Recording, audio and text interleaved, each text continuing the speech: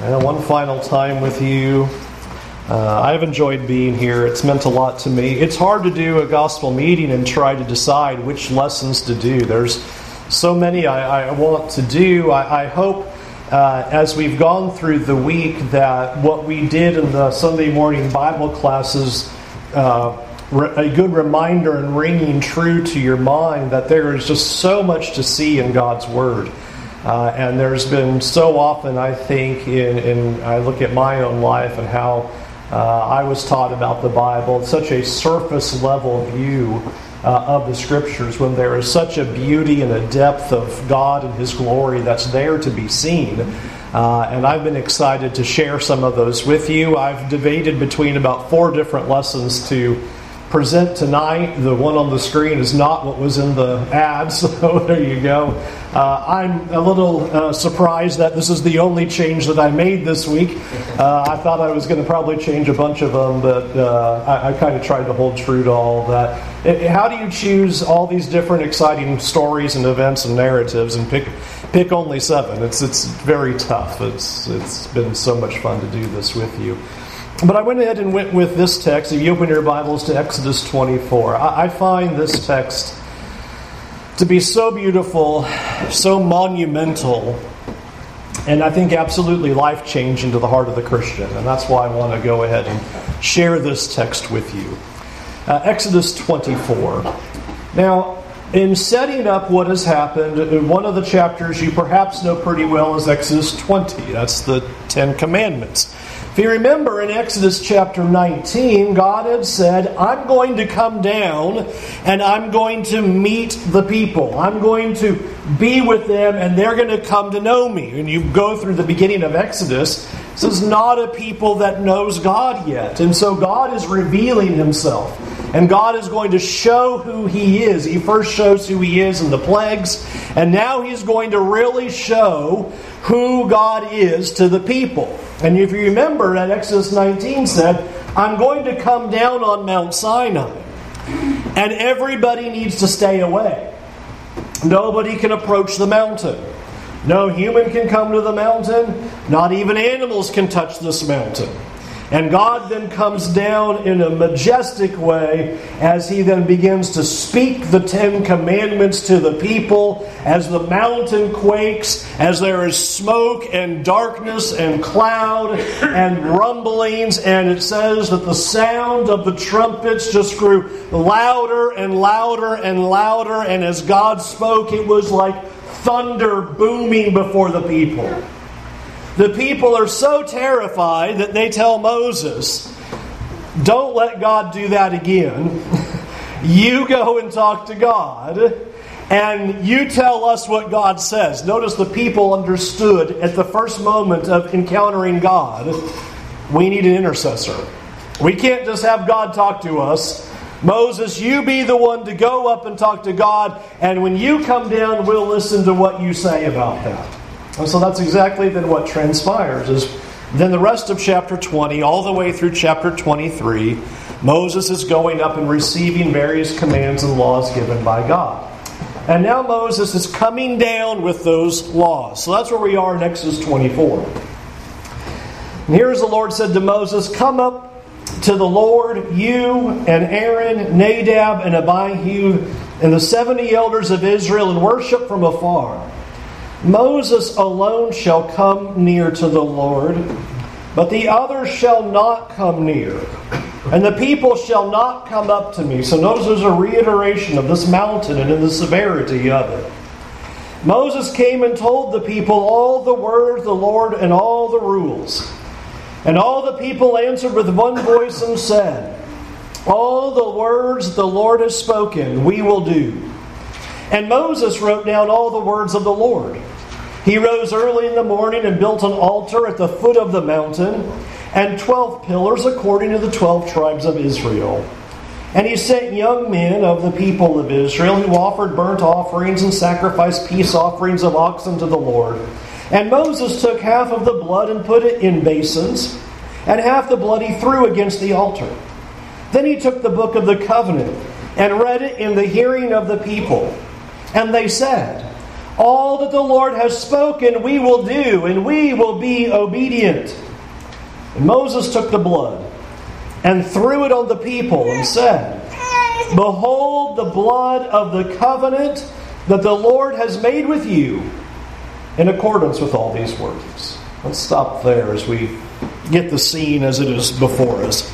A neat picture that is given here is now Moses comes down from the mountain, and basically in verse 3 says that Moses gives all of the rules and all the words of the Lord. The people said, you go up to God and you get the laws and you tell us. So now what's happening is Moses is now repeating to the people everything in chapter 20, 21, 22, and 23. Here's the laws, here's the rules, here are the decrees that God has set forth. And notice what the people say to that.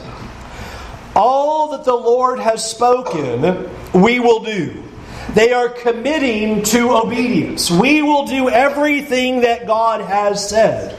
And the imagery that now comes after that is amazing, because what you are reading is the ratification of the covenant between God and the people. Notice what Moses does in verse 4. He writes down all of the words of the Lord. So now he's putting them in the book of the covenant, as it's called here. So he's writing down all of the words. Notice sacrifices are being made of oxen, as described there, and burnt offerings in verse 5. And notice in particular, there is a picture of the two parties in this covenant. Notice that there is the altar which sits at the base of the mountain, and then there are 12 pillars. And it's not hard to understand the imagery. The 12 pillars, the text even specifically says, represent the 12 tribes of Israel. The altar at the base of the mountain that no one is supposed to touch, clearly represents God.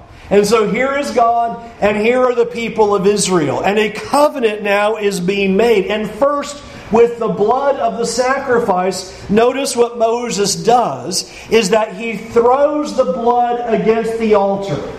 So here is the blood being sealed in regards to the covenant on God's end.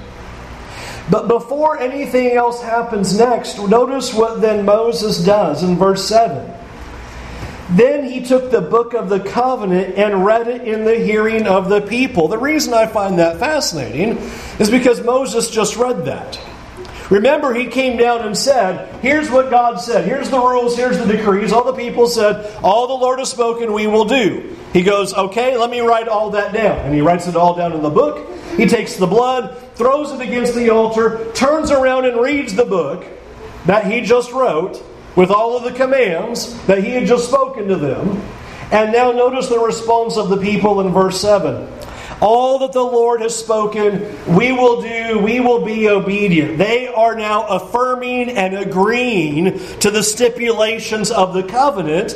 And by doing so, listen carefully to what Moses then does in verse 8. You can just imagine, he throws the blood on the people and says, this is the blood of the covenant. Let's to visualize it. Just throwing that blood out there on all the people. This is the blood of the covenant that the Lord has made with you in accordance with all of these words. So now with the blood thrown on the people, we are seeing the picture of a ratification of the covenant between God and with Israel. One of the things that immediately God is trying to teach Israel is that blood is the basis for the relationship with God. If we are going to be in relationship with God, there is a necessity of blood. That happens early on with Adam and Eve even. There is always a necessity of blood. If God is going to be with His people, then a covenant relationship between God and the people is going to require blood. And that's what's happening here. To get a sense of the blood of the covenant, just recognize what the people are doing is that they are declaring their obedience to the covenant, and the blood is seen as like a sealing, a ratification. You now belong to the covenant. You are now a part of it. You have agreed to the stipulations, and now you are sealed as the people of God. And the reason why that is so important is because now after this moment, Everything changes for the relationship of Israel. Watch what happens now in verse 9. Then Moses and Aaron, Nadab and Abihu, and the 70 elders of Israel went up, and they saw the God of Israel. There was under his feet, as it were, a pavement of sapphire stone, like the very heaven for clearness. And he did not lay his hand on the chief men of the people of Israel. They beheld God and ate and drank. That is a staggering scene. The reason why this is so staggering is on so many levels. One, it says, they saw God. And to make sure you believe it, it says it again in verse 11, they beheld God. Now this is staggering because in Exodus 19, God made it very clear that He was only going to come to them in a voice. And now all of a sudden, these 74 people, the chief priests, 70 of them, Nadab and Abihu, Moses and Aaron, they are able to see God. And notice where they're doing this. Here God says, come up the mountain. God had just spent an inordinate amount of time saying, no one touch this mountain. Nobody can come near it. In fact, God had told Moses to put a barricade around it so that nobody would accidentally go and approach that mountain, because if anybody touches the mountain, they're going to die. But after the blood of the covenant has been sealed upon the people, God's next words are, come on up the mountain. Can you imagine that for a minute? I don't know that I'm the first person to go touch that. I mean, like Moses, you go ahead. If I'm one of the 70 elders, okay, you go make sure that's okay. Because God just spent tons of time saying, don't you dare touch it. Even if an animal runs by it, it's going to die. And now, at this amazing scene, what should have been fatal for these leaders of Israel now turns into a blessing. Before, if they come up and touch the mountain, they're going to die. Now they come up to the mountain, and what happens to them? They behold God. And what is particularly significant about this is that the blood of the covenant is what is making this moment possible. And even more so, notice the imagery that's given. This is just, I don't know how else to describe it, except mind-blowing. The way it's described in verse 11, God did not lay His hand on the chief men. So there again, underscoring, should have died, but they're not. They're allowed to be on the mountain. They beheld God, and what did they do? Had a meal. They sit down on the mountain with God, if you will, and ate and drank. It's a staggering image. And I think it's so important for us to capture the imagery of what has happened here. In ancient Near Eastern times, meals signified and confirmed covenants that were being given. You see them in the book of Genesis, like in Genesis chapter 26. Over and over again, covenants are often confirmed and ratified not only with blood, but with a meal that would go along with it. But even consider further than that what meals represent. It's not just simply a covenantal transaction, but also is a picture of an intimate relationship. That's one of the things that is mystifying and amazing about the betrayal of Jesus that is highlighted. It would be the one who would even eat with Jesus that would be the betrayer. And the idea is that it's not an enemy. It's not somebody who had opposition to Jesus all their life. It is a close friend. The idea of eating together represents that. And even still in our society today, we have that. Who do you eat with? Well, you don't eat with the people you hate. You eat the people that are friends. You eat with people who you care about, who you have a relationship with. So we even still carry that somewhat today, but that was all the more so in ancient Near Eastern times, as there was a beautiful picture of a close, intimate fellowship and relationship. And that is what is being pictured here is this moment where God is in fellowship with Israel and is accepting this covenant between God and the people. The people are now in covenant relationship. The people are now able to enjoy proximity and closeness and intimacy with God that they were not able to have before. And all of this is because of the blood of the covenant. Think about how often Jesus uses this kind of imagery in the New Testament. You have Jesus telling parables over and over again about banquets, right? You have these people, they all come together and they have a banquet. And it's an important image because one of the images that's given again and again is that outsiders and outcasts and sinners, they're all joining in fellowship with God. You have them all in these parables, and here they are joining together in the great banquet of God. They're having fellowship with God. Don't lose the parable of just simply a random idea about, okay, well, here's this meal. But the meal communicated a covenantal intimacy. And in those parables, Israel is being shown as not a part of that covenant intimacy, but those who are outsiders, Gentiles, those who are sinners, tax collectors, they're allowed to come close to God and have fellowship and have a meal with Him and eat and drink. In fact, you see that when Jesus does that with the feeding of the 5,000. It is interesting, the feeding of the 5,000. In John's account of that, you have the Passover as the backdrop, which is again this Exodus imagery of God being with His people. He has come to have fellowship and covenantal relationship with them, which is why Jesus, by no accident, one of the charges that is laid against Jesus over and over again is that He eats with tax collectors and sinners. Why is He doing that? There's a representation of God coming to be with His people, and these are the ones who are entering into relationship. Remember the howling that went on when Jesus is going to go to Zacchaeus' home. Well, don't you know what a terrible guy he is? This horrible tax collector. And Jesus going to his house and declaring salvation has come to this house. You have Zacchaeus turning around saying, if I've wronged anybody or cheated anybody, I'll restore it. I will fix it, and I'll fix it up to fourfold.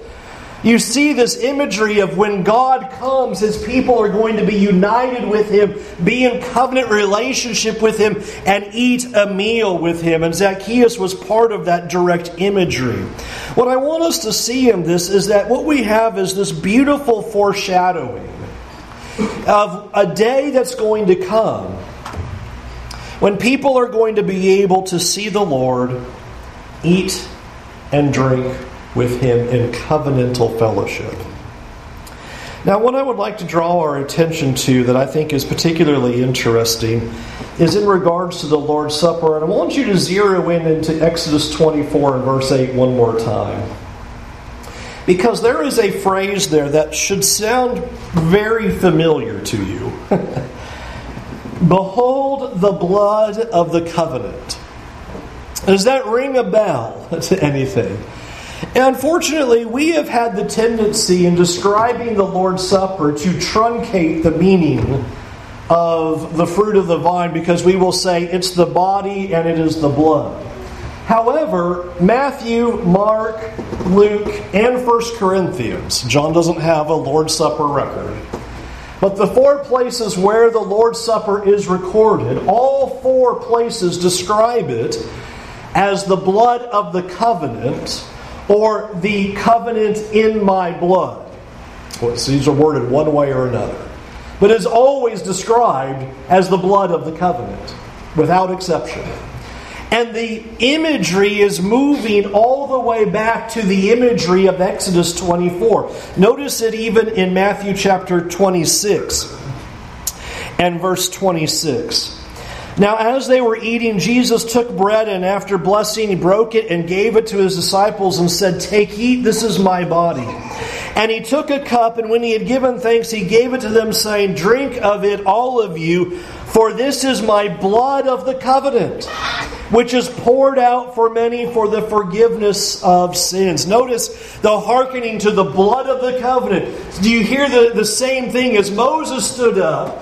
And here are all the people saying, "All that the Lord has spoken we will do." He throws the blood on the people and said, "This is the blood of the covenant."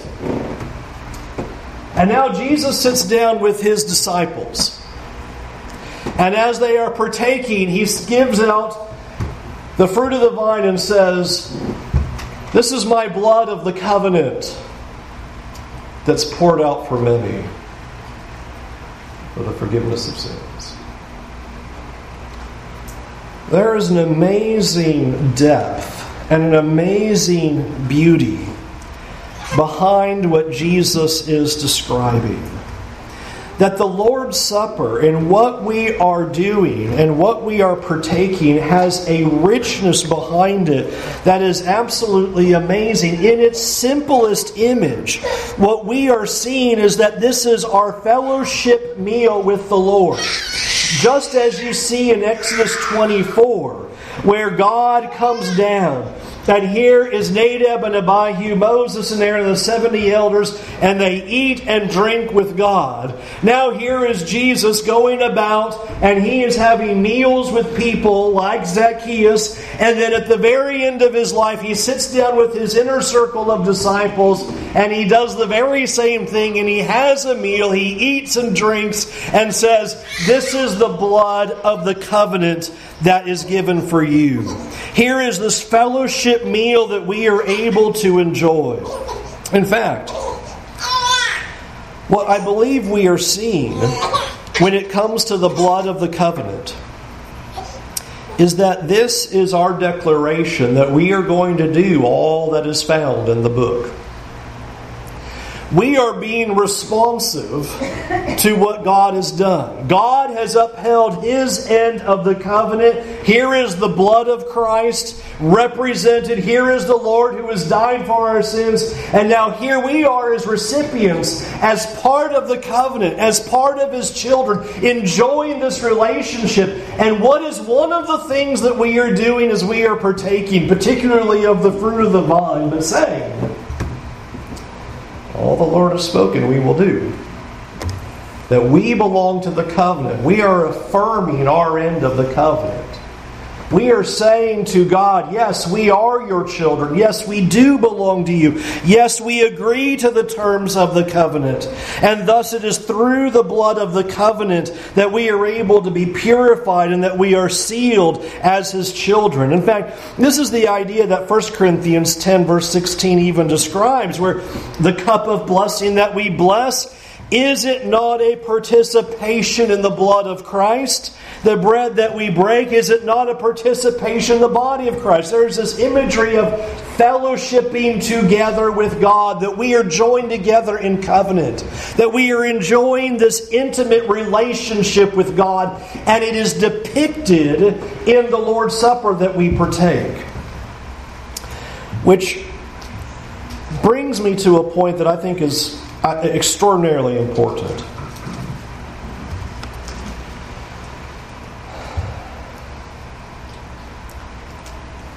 We can have such a tendency to lose sight of the significant implications and deep meaning behind the Lord's Supper. It is easy for it to turn into ritual. It's just something we do. Here we are, it's Sunday, we've taken 15 minutes, and let's take the bread and let's take the cup. And I think it's important to also highlight there's absolutely nothing sacramental about it. Well, we just got to make sure to do that, and we'll just be in trouble if we don't. That there is an imagery of engaging in the covenant relationship. That what we are doing is that we are sitting down and we are affirming our fellowship with God as we partake. And I would like to highlight the distinguishing that Jesus himself gives. Sometimes we've had the tendency to remember both aspects of the bread and the cup and say it means the same thing. But it should be of interesting note to us that when he takes the bread, he says, now this is my body. Here's the sacrifice. Here's the death. Here's me giving my life for you. This is me, and I've given it for you. My whole existence on this earth has been for you. I am laying my life down for the sheep. I am giving myself for you. But I would like for us to consider that as we come to the cup, he doesn't say, this is also my body.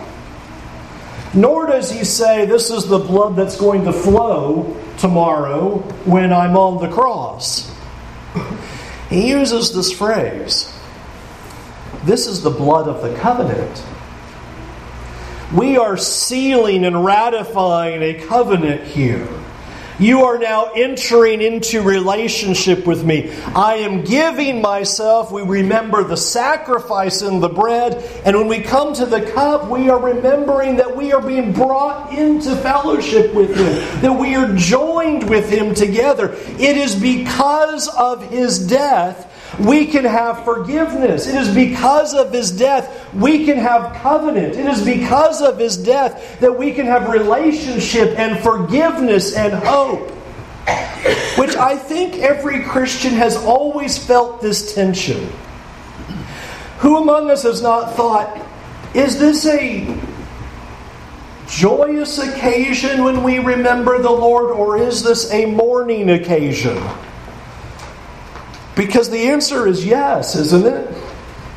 In one sense, we're like the sacrifice is a mourning, that how He gave Himself for us and all that He endured and all that He goes through. And we read those accounts and we are broken inside that our sins caused that. And I think that's that bread aspect. I gave myself for you. But then there's the other side of it that says, if He doesn't do that, we don't have relationship. This is the blood of the covenant. And because of His blood, we are able to join Him and be His children. And join Him and have forgiveness. And join Him and be in fellowship and have relationship and call Him our Father. And we can enjoy all the depth of that. These are the two aspects that I think are coming out. And one of the things that I have just found was so exciting in going through the book of Exodus is just to be able to see the richness of that. There's one other place in all of the New Testament where the blood of the covenant term is found. It's found with the Lord's Supper, Matthew, Mark, Luke, and 1 Corinthians.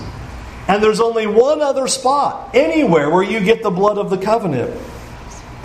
And that's in Hebrews 9, verses 18 through 21, where you have this reminder that it is not without the shedding of blood that there would be the forgiveness of sins. And he quotes Exodus 24. This is the blood of the covenant.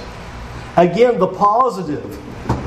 Forgiveness of sins is what has been ratified. Forgiveness of sins is what has been given to us. It has been what has been extended to us. What we are remembering is the new covenant that we are enjoying. And as we drink, we are saying before God, we will do all that you have said. We are renewing into that covenant week after week after week. And so how dare we ever try to minimize it or, try to make it as fast as possible. Let's get 18 trays stacked to the ceiling and we'll see how fast we can whip through this and hurry it along our way so that we can get on with it. We should give it devotion and time and sincerity and deep thought as what we are actually remembering and what we are saying before God. It is what 1 Corinthians says in speaking about examining ourselves and reminding ourselves of what we are engaging in as we partake. And remembering that we are proclaiming the Lord's death until He comes. We are proclaiming all of the benefits of what it means that He did this. May it never be something that is just simply done out of ritual or habit, or we have to, or, there's 5 acts of worship, and if we miss that one, God's going to be mad.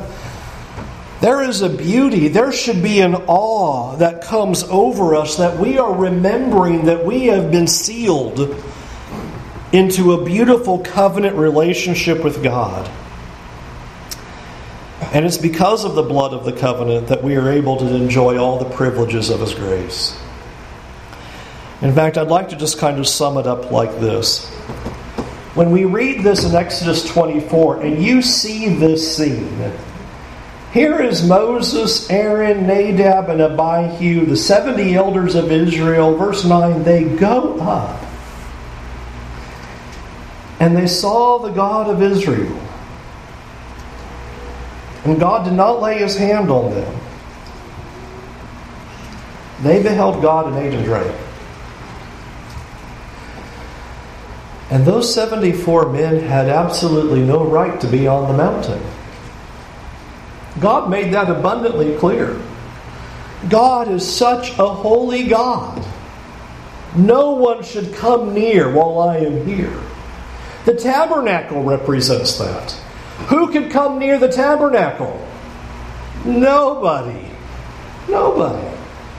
The priests and the Levites are set up as guardians of the tabernacle, so that if anyone were to break through and come near to the tabernacle, it was the Levites' job to just cut them down right there. No one goes in. Except for that one time where one single individual, a high priest, could go in. Nobody else can go in. You are constantly given this picture that there is not access to the holy God. Why are they able to be on that mountain and enjoy fellowship with God? Why are they able to engage with God, fellowship with God, eat and drink? What gives them the privilege? What gives them the access? In fact, think about it. Yes, they have made this commitment. All that the Lord has spoken we will do, and we will be obedient to the book of the covenant. How did they do? Well, we were in chapter 34 or 33 last night. We know we're only 8 chapters from the golden calf. We're only 40 days from them completely failing the very thing they said. Oh yes, we will do everything that is written in the book. Of course we will obey. Yes, we are sealed into the covenant. And yes, we will do all that you have said. Just give them a couple of days. As if that's any different than us. So why are they allowed to do this? Because the blood of the covenant meets the problem of the book of the covenant. You see, the book of the covenant shows us the problem. And we stand up and we say, all the Lord has spoken, we will do. Well, how's it going? We need the blood of the covenant to be able to be on the mountain, to be able to be in the presence of God, to be able to enjoy fellowship with Him. And what I think is just the most amazing part of all of this is God's the one that provided all that. God so desperately wants relationship with His people that He says, now here is what you are to do. Because of my holiness, here are my laws, my rules, and my decrees. This is what it takes to be with me. And with all of our desire, of all of our heart, we could all raise our hands like Israel and say, we will do it. We're in. We commit completely to the covenant. And give us 40 days, or 40 hours, or 40 minutes. And we're in the same position as the people of Israel. And so what is God going to do to solve the problem of the book of the covenant? He's going to make an offering so that the blood can be sprinkled on the people. In fact, can I show you that real quick? Can you go over to 1 Peter chapter 1? Notice how Peter opens his book.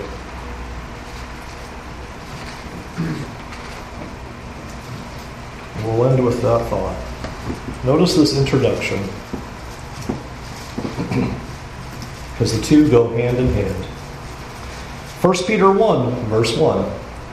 Peter, an apostle of Jesus Christ, to those who are elect exiles of the dispersion in Pontus, Galatia, Cappadocia, Asia, and Bithynia, according to the foreknowledge of God the Father and the sanctification of the Spirit, watch it, for obedience to Jesus Christ and for sprinkling with His blood. The blood of Jesus has been put upon us, for we will obey all that the Lord has spoken. But the blood of Jesus needs to be the answer to our problem of the book of the covenant. There's a richness to the Lord's Supper. There is a hopefulness to the blood of the covenant, that we are remembering in all of our shortcomings and all of our failures, that it's through the blood of the covenant we're forgiven.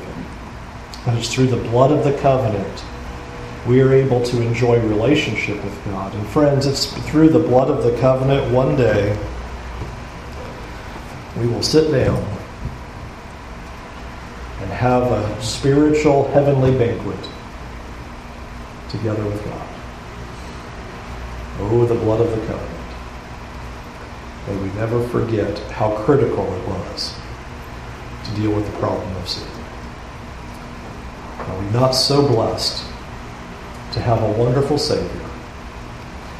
And what an amazing God who knew that the people would sin and said, I'll solve your problem. I'll solve your problem. You need to do everything I say, but I know you're not going to, so I'll solve your problem. And it'd be the blood of His Son sprinkled on us so that we could have hope and that we could be with Him. We don't deserve to be on Mount Zion sitting there eating and drinking. But here we sit, eating and drinking with our God. You ready to come to Jesus tonight? You ready to enjoy that relationship, because that's the offer God is giving you. That's the offer our Lord is offering. Come be with me. Come enjoy fellowship, enjoy intimacy, enjoy rest, enjoy hope. Come and enjoy all the privileges and blessings that God has to offer. Yes, you are full of sins and God has a solution. He gave His Son. Just stand up and say, I will do all that I can to the book of the covenant. And as we've talked about all week, we come before God repeatedly saying, I'm not doing a good job, but I have faith in the blood of the covenant to cover me, to cover us in the sins we've committed. Won't you come to Him tonight? You can do that now while we stand and while we sing.